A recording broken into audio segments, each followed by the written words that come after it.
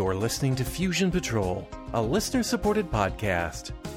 Each week, we take a single episode of a science fiction TV series or movie and overanalyze it to within an inch of its life. Welcome to the discussion.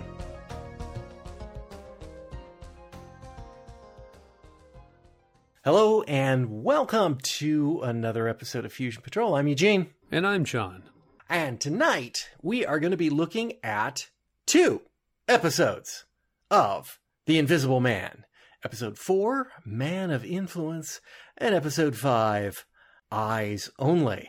And let's turn our attention to Man of Influence. Senator Hanover visits the California mansion of Ernest Sheed, psychic.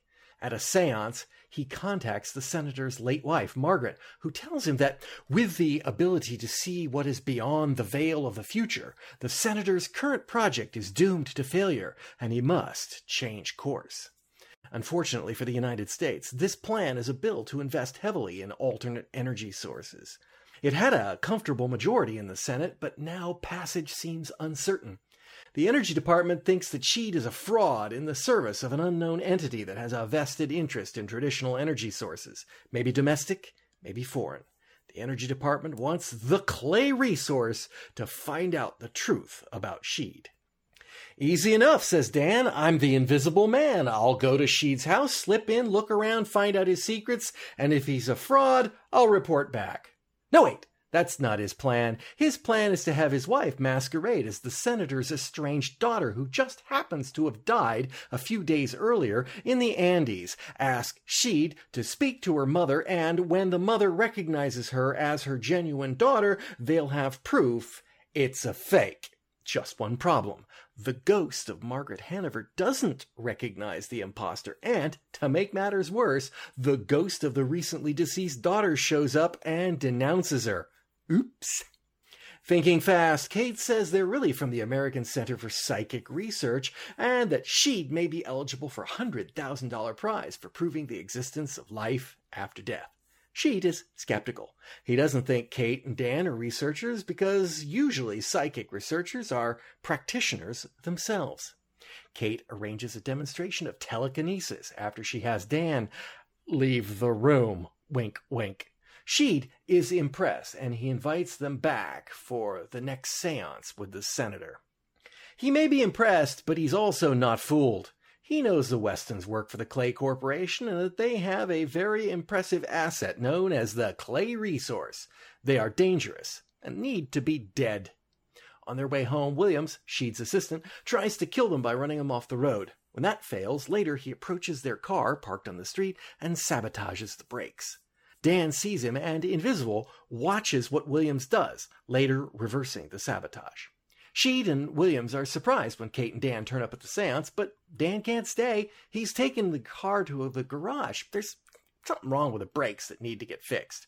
After he leaves, Dan drives the car off a cliff, faking his own death.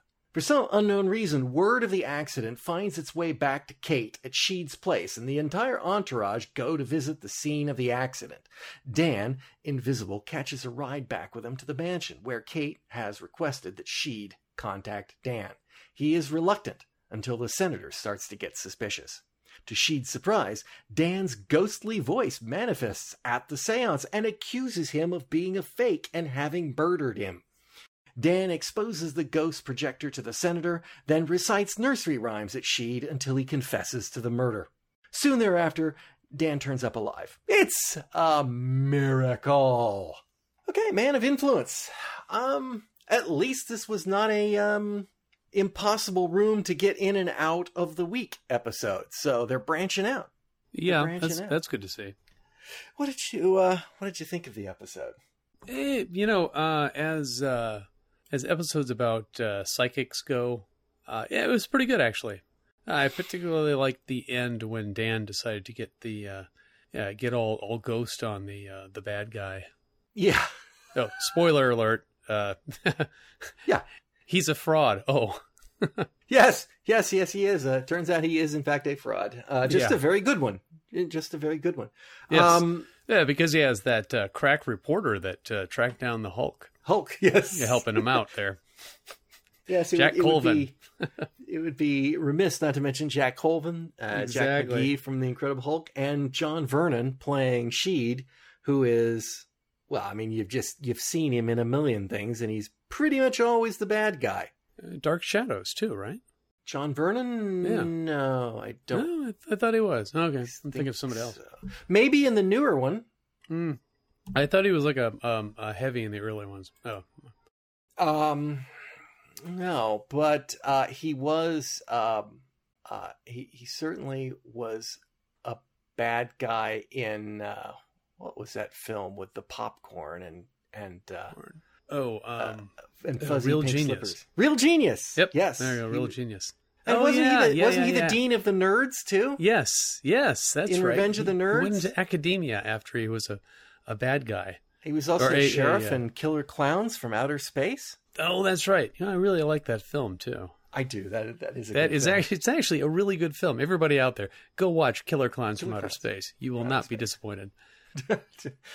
Join up on Patreon and maybe we'll review it. Yeah. There you go. Yes, that is a surprise film that I thought would be crud, and then I know. and really Same love thing. It. I own the DVD. I like it that much. Yep. It's a. Anyways, we were talking about invisible people, right? We were Or talking this one about guy it. in particular. Yes, the Invisible Man. That guy. Yeah.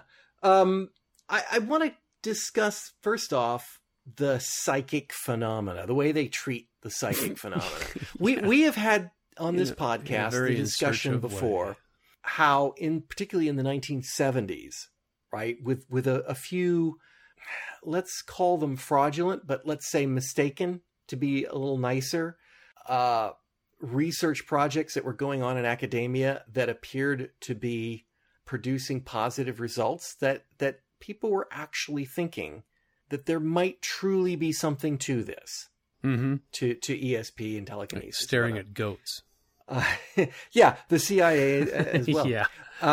Probably, and I don't have all the names and numbers, and unfortunately, I might get some of these wrong. But I do know that, for example, there was a team of researchers that were working on something. I'm not going to name a university because I'm not sure of it. But James Randi, the famous James Randi, hired one or two magicians, and I believe the magician known as Banachek was one of them. Oh, yeah. When he was new, before he'd made a name for himself, and they signed up for this psychic research, and they were the star performers for the paper. They went through this whole process, and they were doing the most amazing psychic stuff, and the researchers were just recording it all and like, this is amazing. Our results are fantastic. And the point of the exercise was to demonstrate that the researchers weren't actually checking for fraud. Right. It was all 100% fraud. Yeah, but they were finding what they're looking for. Yep, they were not doing tests to make sure that these people weren't cheating, and they were intentionally to prove that this was an invalid survey. And you know, anytime you hear about a survey that was producing positive results in the 70s, pretty much this is the same kind of story. It was all false. But at the time, you could be forgiven, as a writer in particular, in believing that this was the next frontier, that this was a real thing, and that we were on the verge of getting something out of it. So I was actually very much impressed with, well, for one, Dan never believed it for a minute. Thank you, Dan. I genuinely don't think he believed it for a second. Kate, unfortunately, was a little bit more open-minded, if that's the right, or willing to be deceived by it. Yeah, her mind was open enough that it almost fell out. At one point, yeah. Not quite, but almost. At least she was like, I don't know. And you know, there's a fine line there. I'm full and freely admit it that I think it's BS. And I think the evidence has shown that it is BS. And if somebody presented me with something right now, I would probably automatically dismiss it. And I'm not 100% sure that that's entirely the right thing to do, which is what Dan did. But on the other hand, a really healthy dose of skepticism is very dearly warranted. Oh yeah, I'd really have to have some really good proof before I believe that. It's got to be really solid proof on this. And although, it was they were good, but the part that I think maybe the writer wasn't quite as naive as, some of the writers who were writing ESP stuff is the statement that she'd made that said, most researchers of psychic phenomena are practitioners. And there is, the fox guard and the hen house, isn't it? Yeah, exactly. That's like the problem. Secret handshake. People who believe in psychic research are and who think they have psychic powers are the people running these bureaus. And so therefore, naturally, they think it's real and or want to believe that it is real. And I kind of feel like that was a dig. You're not scientists, you're not academics. Psychic researchers are usually psychics themselves. Well, yeah. How do you prove psychics exist if it's just the psychics saying, we're psychic, we exist?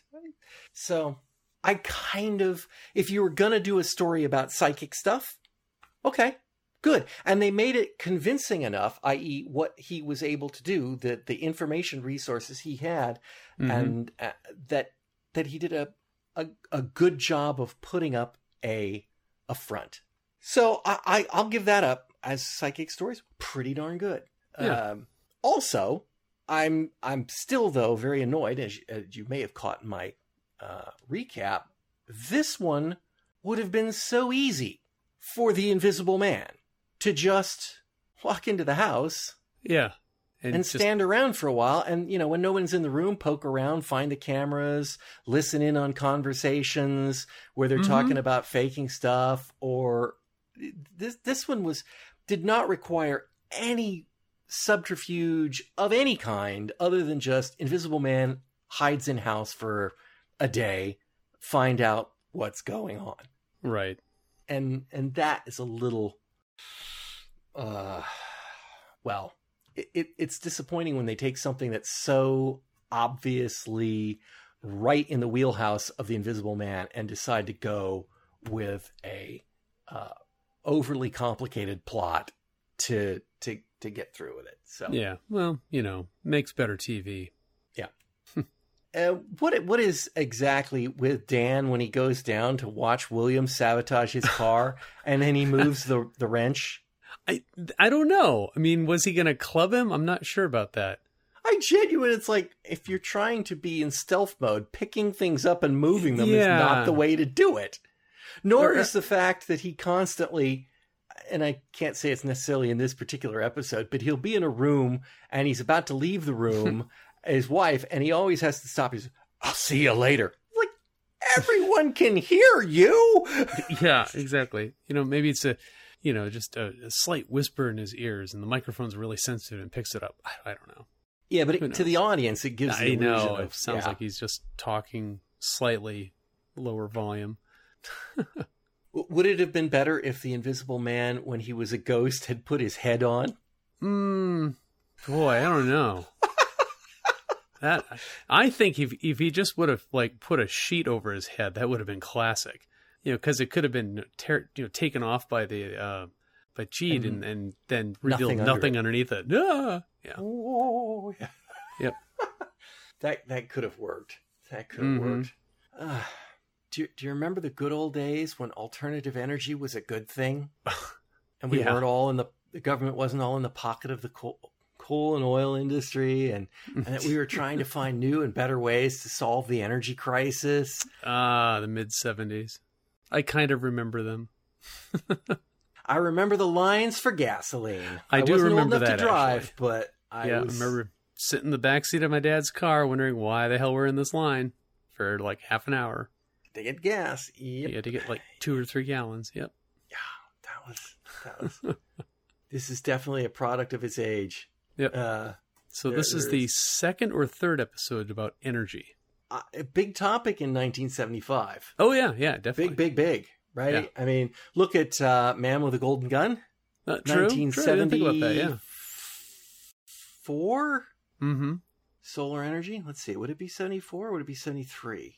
I want to say I think Live and things Let were Die was starting to 73, so Yeah. Man with the Golden Guns 4 or 5. Yeah, it must have been 5. Yeah. 75. So same year, solar energy. I'm sure that the $6 Million Man was constantly, the OSI was constantly working on new potential solar power sources. I mean, it was a big... Oh, yeah, big. that one episode where they put that giant solar hat on Austin's head. So Oh, yeah. Powers, Yeah. Oh, that was awesome. Bionics, yeah. It's fall Yeah, the back when Bionic his atomic sombrero. power went out. Yeah. Yeah. That one was a classic. They've been just imagining that episode. Do you know what? I mean, we laugh and we joke about these shows in the 70s, and in a way it was naive and it was funny. But honestly, I drive a half electric car. Yep. There are people driving electric cars. The houses around me have solar panels on the roofs. I use electricity. Yes. Yes, I use electricity. Still do. Yes. I've been known to turn off the lights in a room that I'm not in.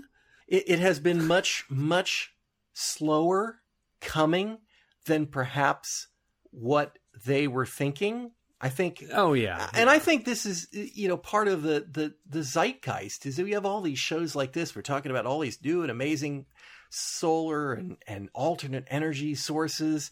And everyone was like, well, where are they? Where are they? And they get disillusioned with them. But the progress is slow. Yeah, like jetpacks. We are... Okay.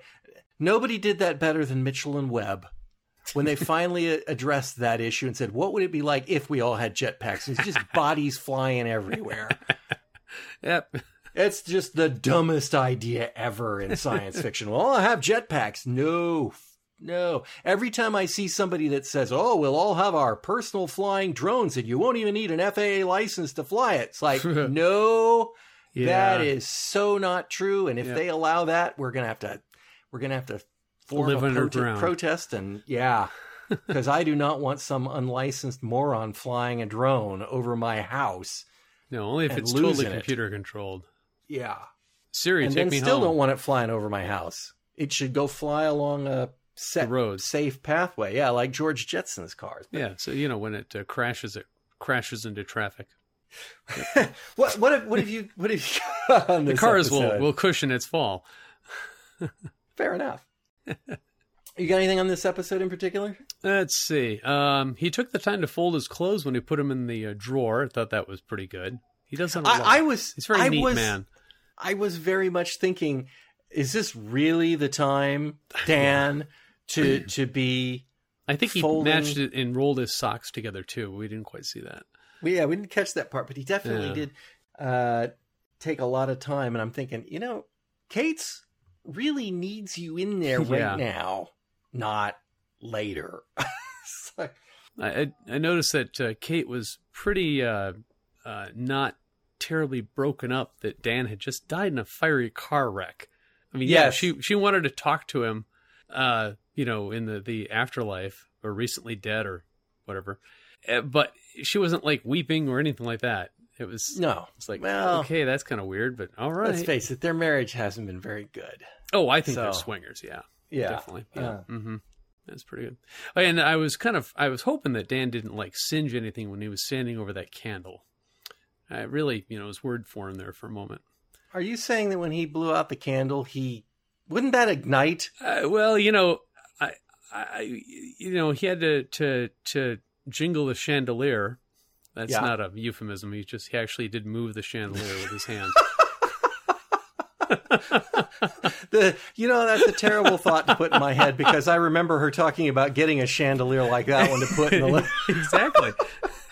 I think we should have one of those in our house. Yeah. You do. I'm standing on the table right now. Exactly. Play Jingle Bells. Yeah. This went in an unusual direction. All right. Let's see. We have definitely. I saw the rig that they used to fly the wrench when Dan was repairing the car with Kate. I saw the shadow of it. If that matters for anything. I'm seeing a lot of little things like that in this series. You might want to talk a little bit about it. You sent me an article that unfortunately is behind a paywall from Lorenzo. Yeah, about the DP. DP, director of photography, and about the work Image that they 655 system. Yeah, I didn't get too much more about it other than apparently it was used by quite a number of people. It was the thing for when you had to put special effects in a movie and you really didn't want to blow the budget by shooting film of it. You would use the the enhanced video that they were using. Okay, so describe that. So in other words, if I'm getting this right, normally these shows are shot on 16 millimeter film. Yeah, is that right? Super or 16, slightly larger format than regular 16. Same proportions as 35 millimeter or TV, or 4.3. 4.3. Yeah. And this device actually shot those particular pieces on video. Right. So that they could do some processing, and then they translated it into film for the final. Right. I believe what they would do is they would take the video output, in this case, a disembodied vase floating across the room, or somebody interacting with a guy in a blue suit, and they would make they would output that to film, and then they would use that to go into the optical printer and to merge them or marry the prints together to get the final result.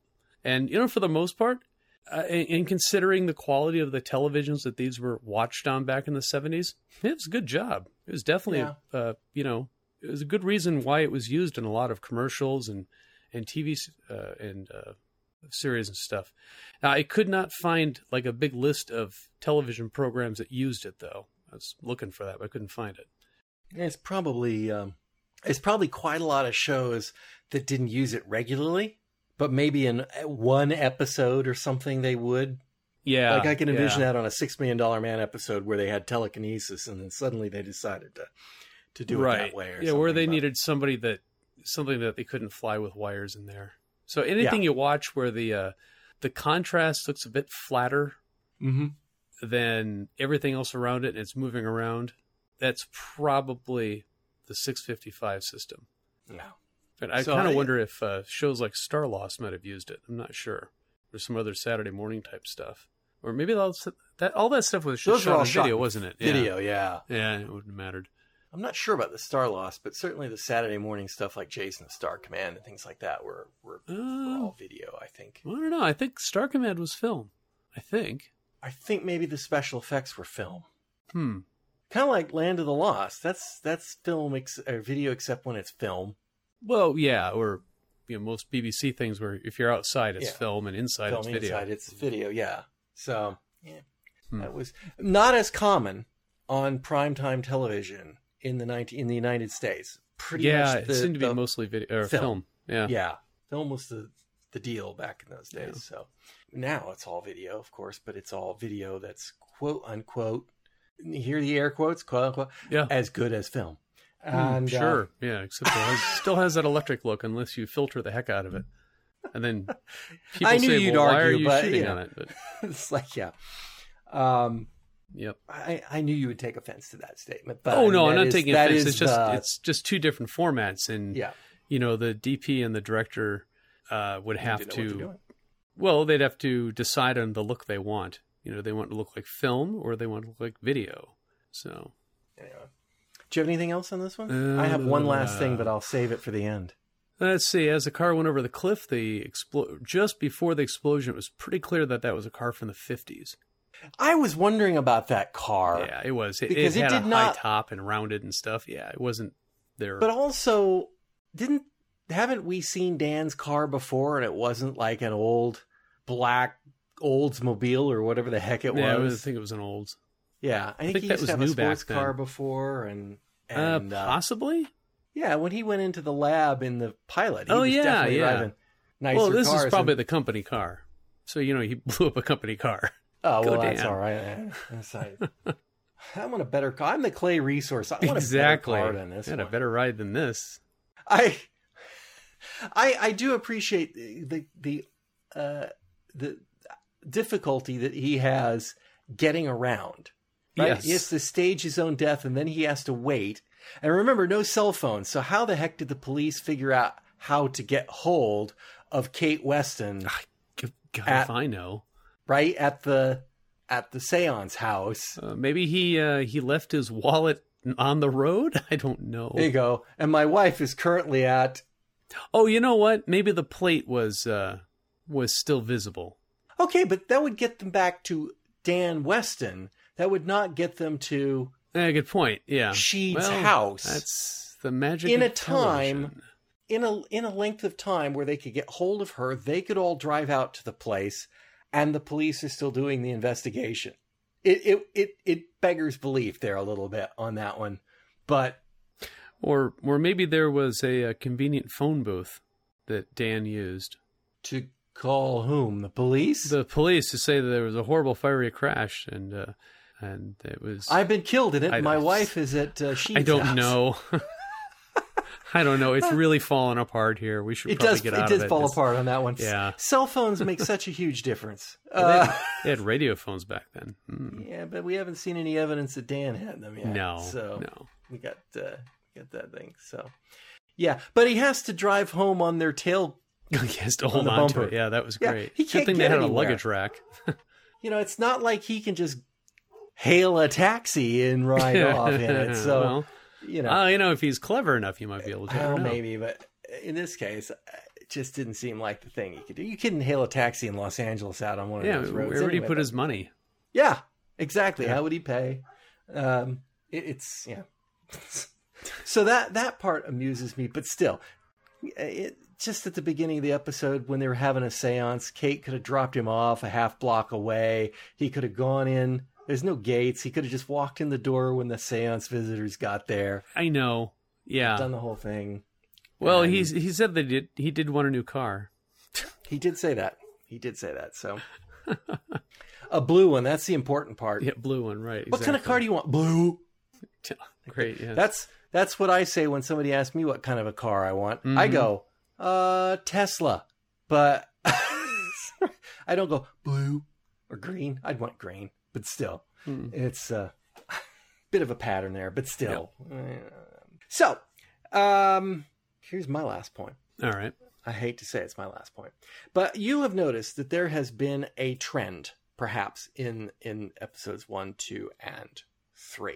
Where at the end of the episode, whatever's happening, Dan, that horny rhino, has to rush Kate off for a little... Yield in, out, conjugal action. Mm-hmm. Right. In this episode, the senator is saying to Kate, is it really possible to make an object rise all by itself? At which point Dan grabs Kate by the arm. We're going to go back to the lab and find out. Is that a boner joke? Well, he did say, is it true you can cause things to rise by your mind alone? That was it. Yeah, that was it. And he's Excuse me, Mr. Senator, we're going to the lab to find out. Find out right now. Yep. Okay, that is a joke I probably missed when I was 11 years old. When this was on. And it still surprises me. Even now, looking back at 1975 TV, it's like you don't hear that on Buck Rogers episodes or $6 Million Man. Yeah, you hear Unthink, and that's about it. Really, we shouldn't go any farther there. No. But Offthink. Offthink, that's right. Offthink, yeah. Yes, that was the word you shouldn't get to. Yeah. So they ended this. They ended this with an erection joke. Oh yeah. I think an invisible erection. I think this is probably the series calling card. We might be the reason why it didn't get the full run. It did get. We did mention that Watch Dogs were upset that this featured a naked man because of chandelier jiggling, and they are actually making more of a point out of it that he is naked. Yeah, that he has got a problem there. It's like, pardon me while I take off my head and walk around outside naked. Yep. Yeah. Anyway. All right, then. Let's turn our attention to our second episode tonight. That's going to be episode 05, Eyes Only. The director of the NSA comes to visit the Clay Corporation. They need help from the Clay resource, and they need it now.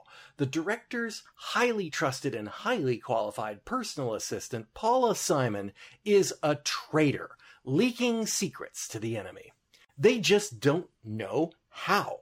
Like everyone, she is checked for documents, cameras, and recording devices when she enters and leaves work every day, and yet not a hint that she's sneaking things out. An agent assigned to follow her was killed on a busy public street under mysterious circumstances without any witnesses.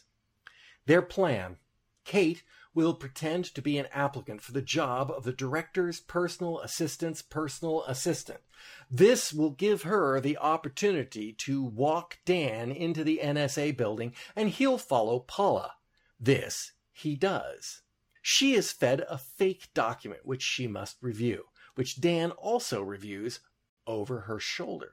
Then he follows her. First, she visits lounge singer Tony Bernard. They're in love, and she wants to get out of this dirty game. He does too, but his boss, the contractor, is unlikely to be willing. Paula demands that he barter with the secret document she just saw. She'll turn it over, and then they're out. Back at her apartment, Paula sits down at a typewriter and recreates the eyes-only secret document verbatim, using her photographic memory. The Clay resource, having revealed how she does it, turns the info over to the director of the NSA. Job done. Except the next morning, Tony visits Jack Pearson, the meanest columnist in Washington. Pearson is Tony's go-between to the contractor. He demands that he pass along the ultimatum. Later, Tony is almost killed by gunshots on a busy, crowded street. He flees. They see this as an opportunity to find out who's behind this ring. While Dan reviews the news footage of the shooting, Kate returns to Paula, again posing as an interviewee, and hopes to get into Paula's confidence. It doesn't take much. Paula already knows about the link to Kate and the Clay Corporation and potentially the Clay resource, so she confides in her. She wants to be arrested and protected. Dan figures out that there are construction workers at both the mystery murder scenes, so he investigates the contractor, who turns out to be the contractor. He learns that they commit the murders with a gun disguised as a surveyor's theodolite. The gunshot sounds being disguised by the sound of a jackhammer. They know Paula is betraying them and plan to kill her, but before he can warn anyone, he's locked on a job site, patrolled by a guard dog that really doesn't like him, and then locked inside the foreman's shack. Can he escape in time to save Paula's life? Answer: yes, he can. The day is saved. And so, episode 5, Eyes Only. What'd you think of this episode, John?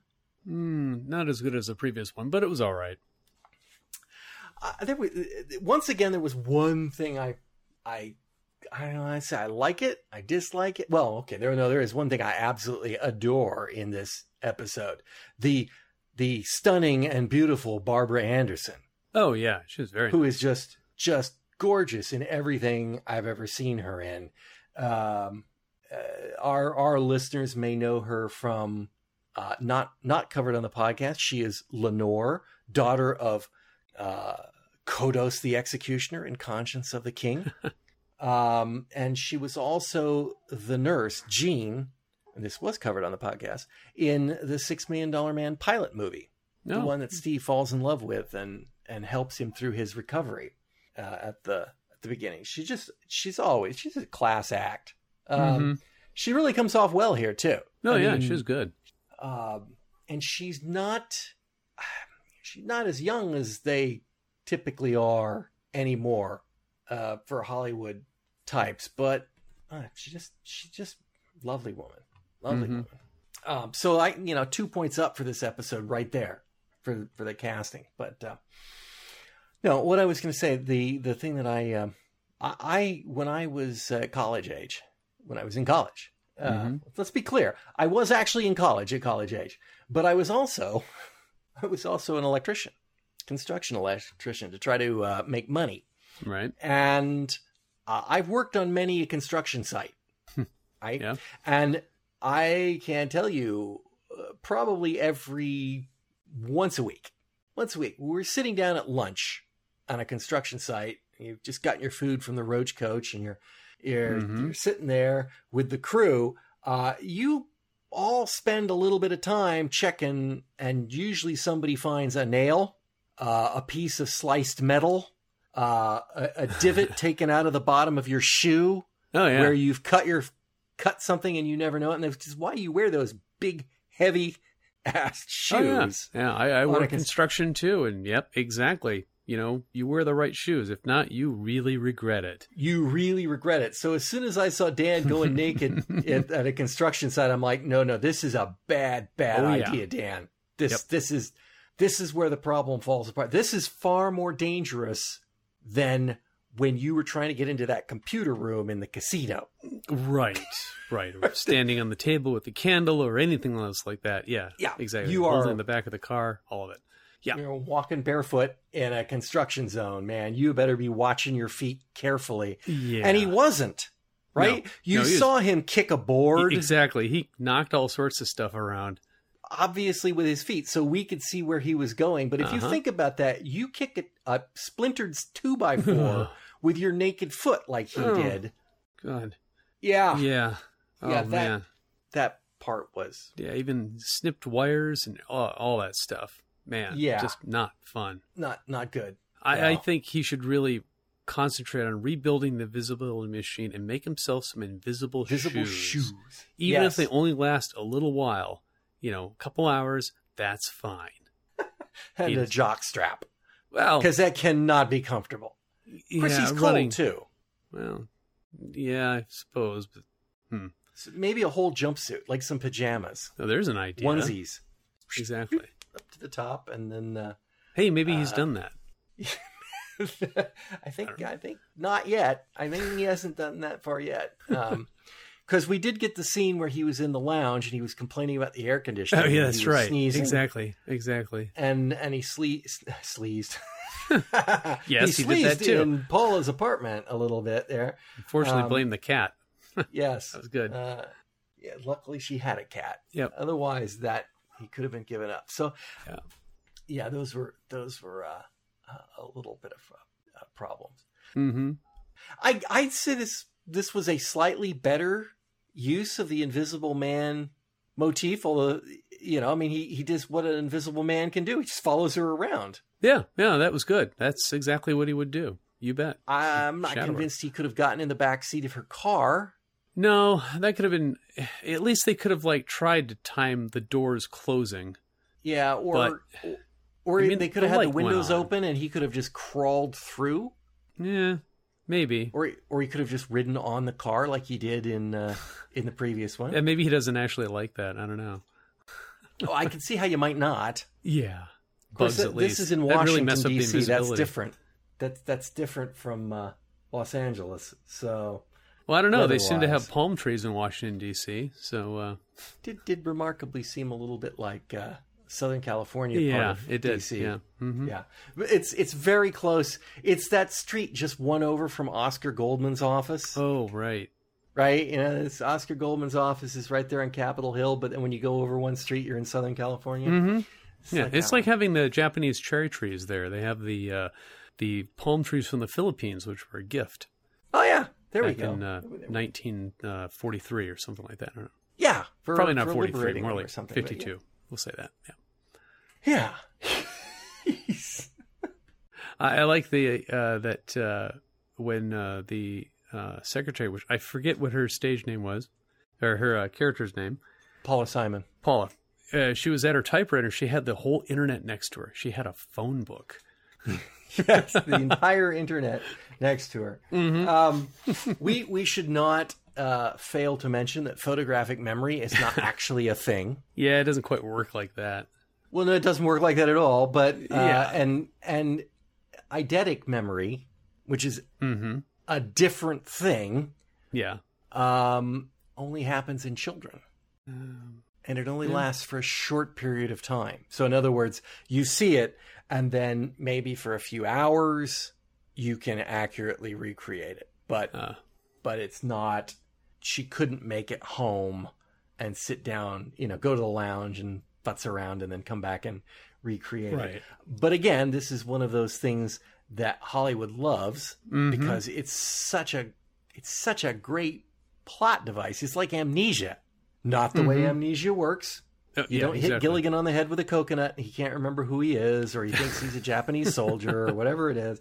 It doesn't work that way, and that's not photographic memory. Just isn't that. It's like it isn't. There are no documented cases of actual photographic memory, except in Hollywood. Yes, except in Hollywood. So there is that. I noticed that early on the senator, mentioned that the Clay resource had saved him previously. An NSA director. That was the director of the NSA. Oh, the NSA director. I'm sorry. Okay, well, that I didn't even know we had an NSA back in the 70s. Yeah, actually, I made a note about the NSA is mentioned. It's like, it's interesting. That's by name, yeah. Yeah, that wasn't really a very commonly known agency. At least that's what I thought. I'm almost wondering if they pulled an OSI on us and they named it, and then they found out that there actually was one. Come to think of it, later on in the episode where the muckraker calls out the two goons who are shadowing her, as DFI and something else, some other agencies. So they might have just gotten lucky on that one. Yeah. By the way, speaking of this, in our last discussion of Man of Influence, you asked about Vernon being in Dark Shadows. Mm-hmm. However, it was that guy, Thayer David, playing Jack Pearson. Oh, okay. That was Ben Stokes and Professor Stokes from Dark Shadows. All right. Yeah, he's an unusual looking man. He's very distinctive, and also a distinctive way of speaking. So, he was. I was thinking that at the time when you mentioned it. So, the NSA has been around since 1952. So, maybe they were intentionally using it. I mean, they even called it National Security Agency. So, maybe they could be the. I like the mention of the SALT talks. That was kind of cool. The Strategic Arms Limitation Treaty. Yeah, that was cool. Yeah, it an interesting security that they have. They had airport scanners long before anybody else had airport scanners. There. Oh yeah, to get into the building. Yeah, to get into the building, they check everyone and they search them. And I don't recall ever seeing one of those before. Oh, I do. When I was a kid, I kind of grew up at the airport in North Dakota in Fargo. And there was definitely a metal detector that you had to walk through. Really? Yep. I wonder why.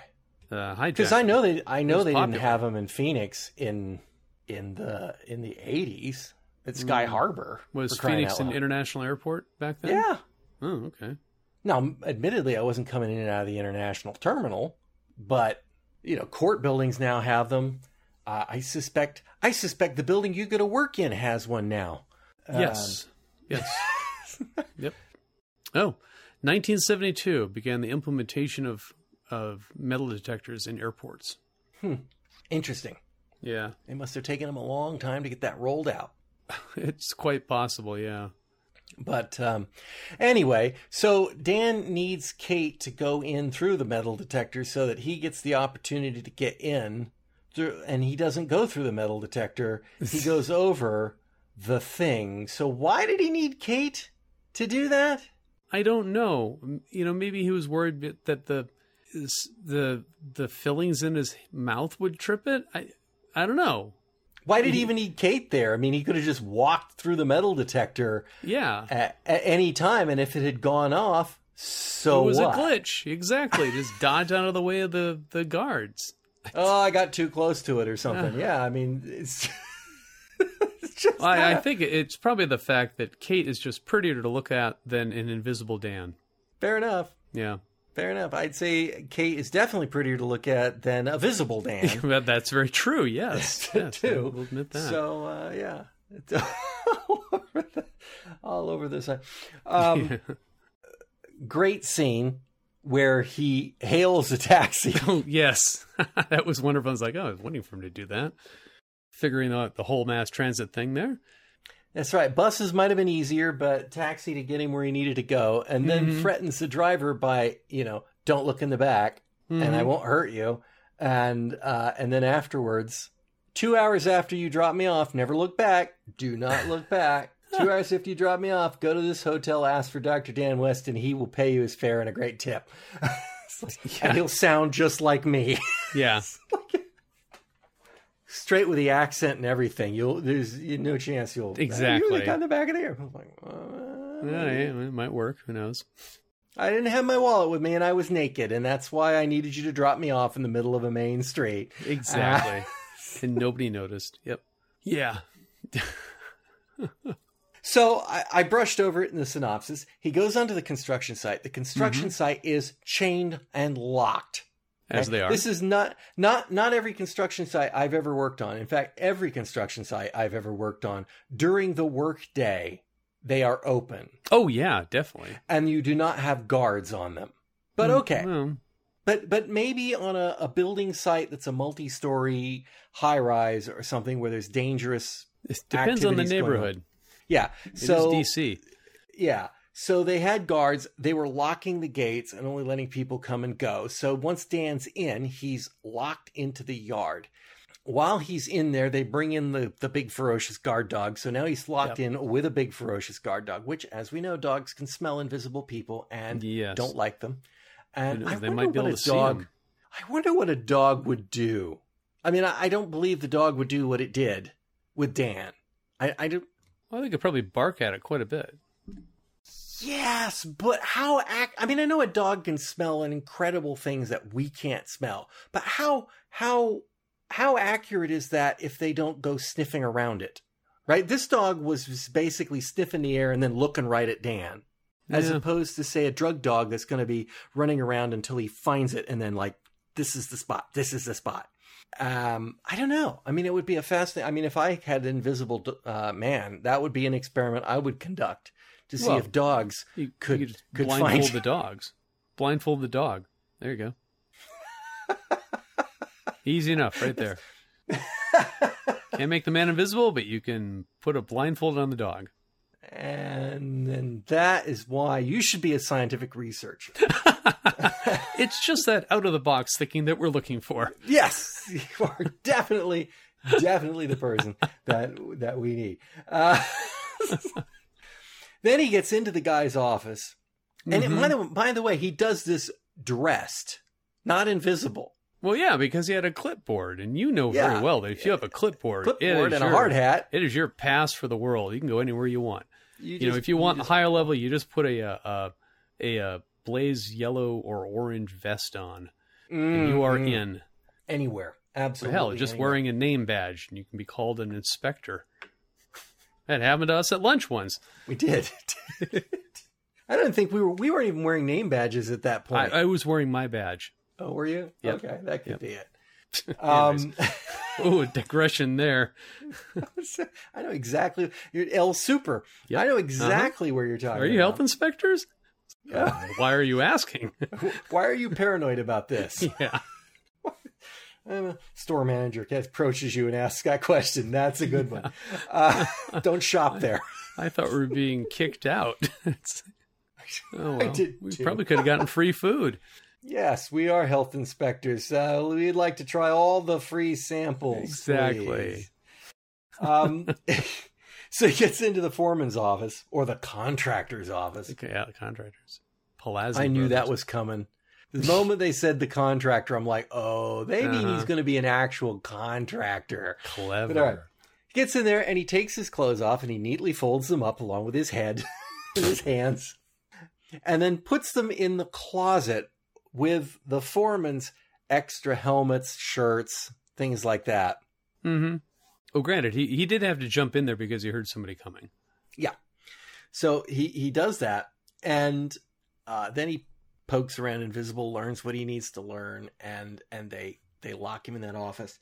But not before they open the closet, look in there, see his neatly folded pile of clothes at the bottom and going like, whose clothes are these? Who does that? I don't know. Whose clothes are these? Must be the... All right, weird. All right, fine. Later, a dog gets it because Dan tricks the dog into trying to get into the office because he gets locked in. It's padlocked on the outside. It's that kind of place. And the dog tries to get in, so they let the dog in. Dan slips out. The dog runs in, finds Dan's clothes, rips his shirt up, Mm-hmm. So then they kind of tuck it back up, put the thing back in there, and Dan tries to do stuff to get out of the place and eventually decides to go back for his clothes. He goes back for his clothes. He puts all his clothes on, just except for his shirt, his face, his hands, the whole 9 yards, and realizes the shirt's torn up. And he's like, oh, man. So I have to get undressed again. And he takes all the clothes off. I'm thinking there was at least 2 shirts hanging in that closet. True. Yeah, I think he would have noticed that as he was hiding in there. Yes, because it'd be in his face. But did not turn out that way. Although I enjoyed, and of course the dog jumps up on Dan. Yes. While he's invisible. And I guess the guys just thought the dog was doing a neat trick, dancing on 2 legs. Yeah. But for a trained attack dog, he wasn't attacking much. Well, he didn't know where to bite. He wasn't trying. True. He was very friendly. He was just, I think they were just literally holding, so holding he was his paws or something. All bark, no bite. Yes. And Dan did he step on a nail? Did he spike the nail in the side of his leg? What? I think it was on his foot. Because when the first dog got loose, Dan had to leap up onto a hastily. The memories these things bring back. The hastily built plywood table that they make on construction sites to do miscellaneous work on that always have badly bent over nails. Yes. It's like they get the guy this is the first day he's seen a hammer or nail to build the plumber. Thing. They get the plumber. The plumber to build this. Yeah. Carpenters are busy. Go build a table for us. Go build a table for us. No, don't use pipes. Use wood. Jeez. So you use those 10-penny nails to go through 2 quarter-inch pieces of plywood, and so then you have about 4 inches of nails sticking out. I don't know what we do with this. Bend that over, bang, bang, bang. Yeah. Which is exactly what Dan got stuck on. And so he's now dripping blood all over the place. But if he'd stepped on it, it should have been on the bottom of his foot. And he should have been leaving bloody footprints, but he wasn't. He was just leaving droplets. So, and we never see it running down the side of his leg or anything like that. So I couldn't figure out what it was supposed to be. And he never limped. Actually, did we ever see him wearing clothes after that point? Yeah, not walking. Never walking, because we saw him put the clothes on and then take them back off because his shirt was ripped. And then he left, and then they cut to another scene, I think. And he got in the truck, got out, got the cab, got there to save the life, was invisible the whole time. And then the next shot, he's sitting in a chair back at the Clay Corporation. Yeah. So no, we did not. We did not see whether he was limping, which leg, how he was hurt. But he did take care of himself with the lamest first aid kit I've ever seen in my life. I was surprised it had anything in it. Okay, true. First aid kits never have anything in them. But it was stocked. One thing they never have is a big old bottle of alcohol. Yeah. Okay. Exactly. It's like, okay, fine. Yeah. There you go. I think even back then it just would have been a small bottle of iodine. Yeah, probably. Yep. Probably. Or would Bactine. Have been a tube of Bactine maybe. If he got punctured with that thing, though, those are nasty wounds. Oh yeah. I hope he got a tetanus shot. Oh yeah, a couple, and have that cleaned out. Oof. Because I can't see the wound to clean it out, Dan. Well, that's the end of the Clay resource. And how do we know if it's infected or turning an ugly color or it's when he passes showing out? any warning signs? Yeah. Ooh, wow. Actually, that's a serious problem for him. Not for us. Interesting. First episode I can think of that did not end with them rushing off to have sex. Oh yeah, good point. Well, he wasn't feeling very well after that nail in the foot. That's right. Not to mention that he had just spent days in Paula Simon's apartment, so he probably was not as amorous with his wife. Yeah.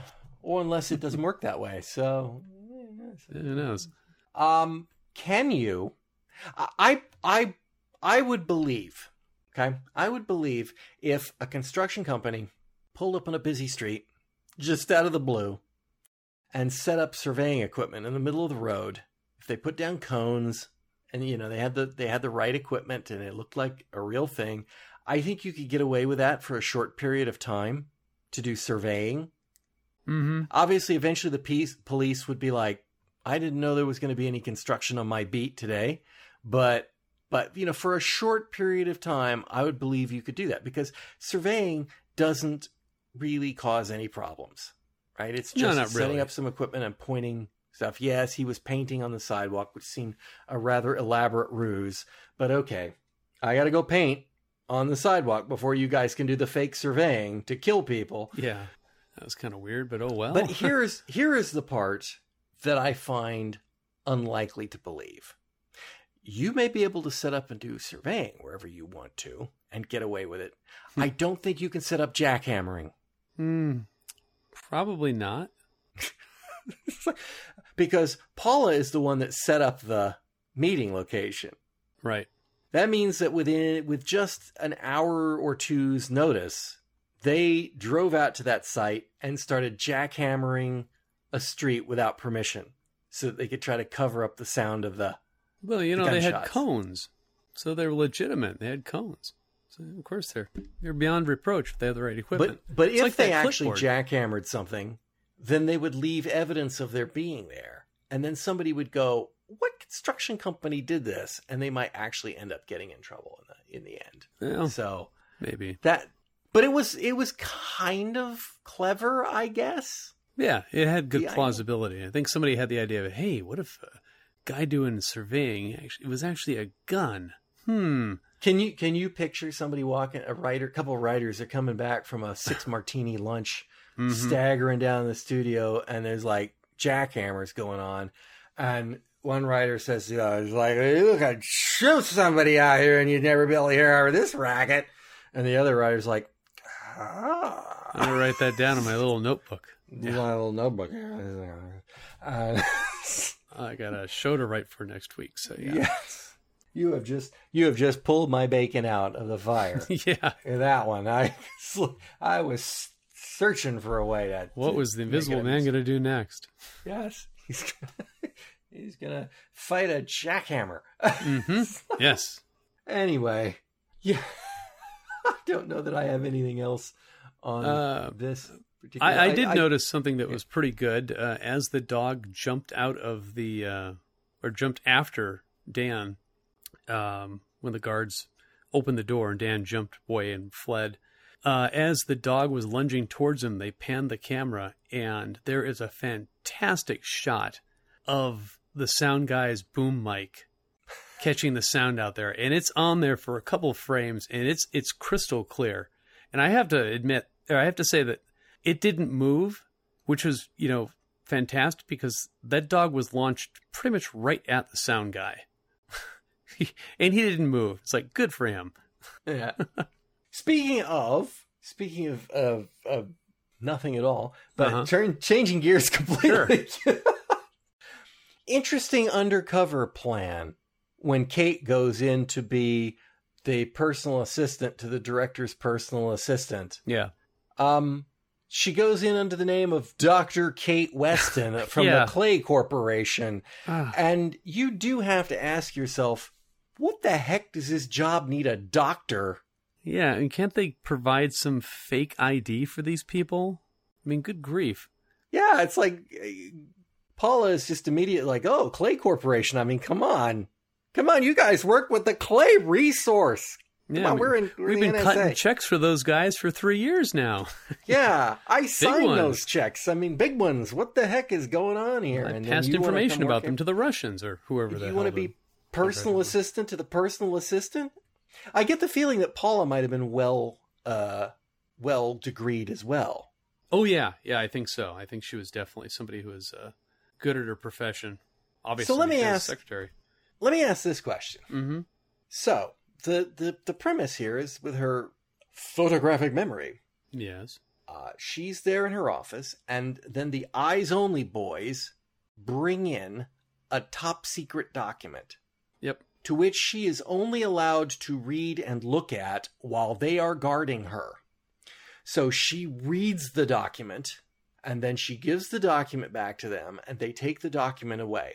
not counting the fact that she's a traitor and that she needs to see the document so that she can use her photographic memory to report it and pass it on to somebody, what exactly is the function of her job to read an eyes-only document? I think she was supposed to digest and synthesize the information back to her boss. That's my only guess. Because I couldn't quite figure out what the personal assistant does with eyes-only information. But why the senator or whoever he was wouldn't be cleared Director, for that yeah. is beyond me. Director of the NSA? Geez. Yeah. Why he wouldn't be cleared for that too is beyond me. Well, I'm sure he is cleared for it. So what is the point of having her see it? That was the part that didn't make any sense. It's like, what does she do in her job? Yeah, I don't know. It just didn't, or that she would need to know it in that detail. Mm-hmm. I mean, Yeah. I could see how maybe, hey, we've got the salt talk stuffs in, and but does she need to actually read it and memorize it? Well, again, if she's not memorizing, what is it she's doing with it? Exactly. So that was kind of weird. I mean, it was there to make it impossible, but I couldn't quite figure. And of course, if it's that important, why even commit it to paper? But Well, yeah. we just take this paper around and show it to people, and then they can't memorize it. So therefore, they're no use to us if we say, so how many bases have we got in Czechoslovakia? Two in somewhere. More in some than places. one? Yeah, I don't know. That's kind of I've never had exposure to those sorts of things in real life, so I'm not quite sure how they work. So, but yeah, it does seem to be a little bit implausible that that's how it would work. So we had her boyfriend, Tony Bernard. Yes, Tony Bernard. Tony Bernard, who's the name of the actor eludes me at the moment. Bobby Van. Bobby Van, of course. Yep. Hector and Vector. I don't remember that, but I know he's been in a bunch of stuff. You do. Battlestar Galactica. Oh, wait. Yeah, starting to come back to me. Quick, talk about something else. the singing and dancing robots from Terra. Yeah, from Terra. Yeah, that's right. They weren't on the planet Terra. They were Paradine. On Paradine. Wow. Oh, they were going to Terra. I don't know. Yeah, the colonists they were going to Terra. They took some people, the space shuttle looking thing, to the planet Paradine, and the two robots were there guarding the kids in the house and whatnot, and they're guarding the house. And yeah, one of them was Bobby Van. He was a singer. Mm-hmm. Kind of weird the way they treated him in this episode. Brought him in, sang a number, had 2 scenes, got shot at with a gun, never seen again. Right. Just like, yeah, he called up, said he was gone. That's it. He's out of here. Yeah. Kind of makes sense, but at the same time, I don't know. Well, I don't know. It's kind of weird. It's like in the last episode, Lonnie Anderson was in it, but yeah, you had to look really hard to actually find like evidence of her being in there. But yeah, well, she was the dead daughter that yeah, popped and for a in the scene, photograph, that's how you actually told that's who she was. But yeah, anyways, this was I don't want to say stunt casting because Bobby Van's not that famous, but yeah, just kind of weird. I figured he'd show up at the end, but nope, just gone, out of here. Somebody shot at me, I'm gone. Yeah, well, I guess he was in it just for the money, perhaps. I always wanted to be in a show with Barbara Anderson. All right, there Bobby, you go. Fine. Here you go. Here's your chance. Oh, anyway, I don't have anything else on this episode. Do you? Nope. I don't either, and I think that's the problem with the Invisible Man is that we're likely to burn through pretty fast. Yeah, but that's fine. There you go. It's a short series. Yeah, John, thank you for joining me. Oh, you're welcome. It's always fun. And listeners, I do hope you'll join us all again next time on Fusion Patrol. We hope you've enjoyed listening to Fusion Patrol, a listener-supported podcast. There are over 500 previous episodes available at FusionPatrol.com. Come join the conversation on Twitter, our website, or Facebook. Find out how you can become a supporter at patreon.com/FusionPatrol. Supporters get early access to all regular episodes, bonus episodes, and more. There's even an optional podcast series where we're looking at the classic TV series Babylon 5. Our music is Fight the Future by Amber Wolf. This has been a Lone Locust production. Next time on Fusion Patrol, join me, Eugene. And me, Simon, as we discuss a Patrick's Troughton story set in the present day, what we think of Ben and Polly's final story and a potential new companion, and we look at the animation and how it stacks up against the previous stories that we've looked at. I hope you'll join us for The Faceless Ones.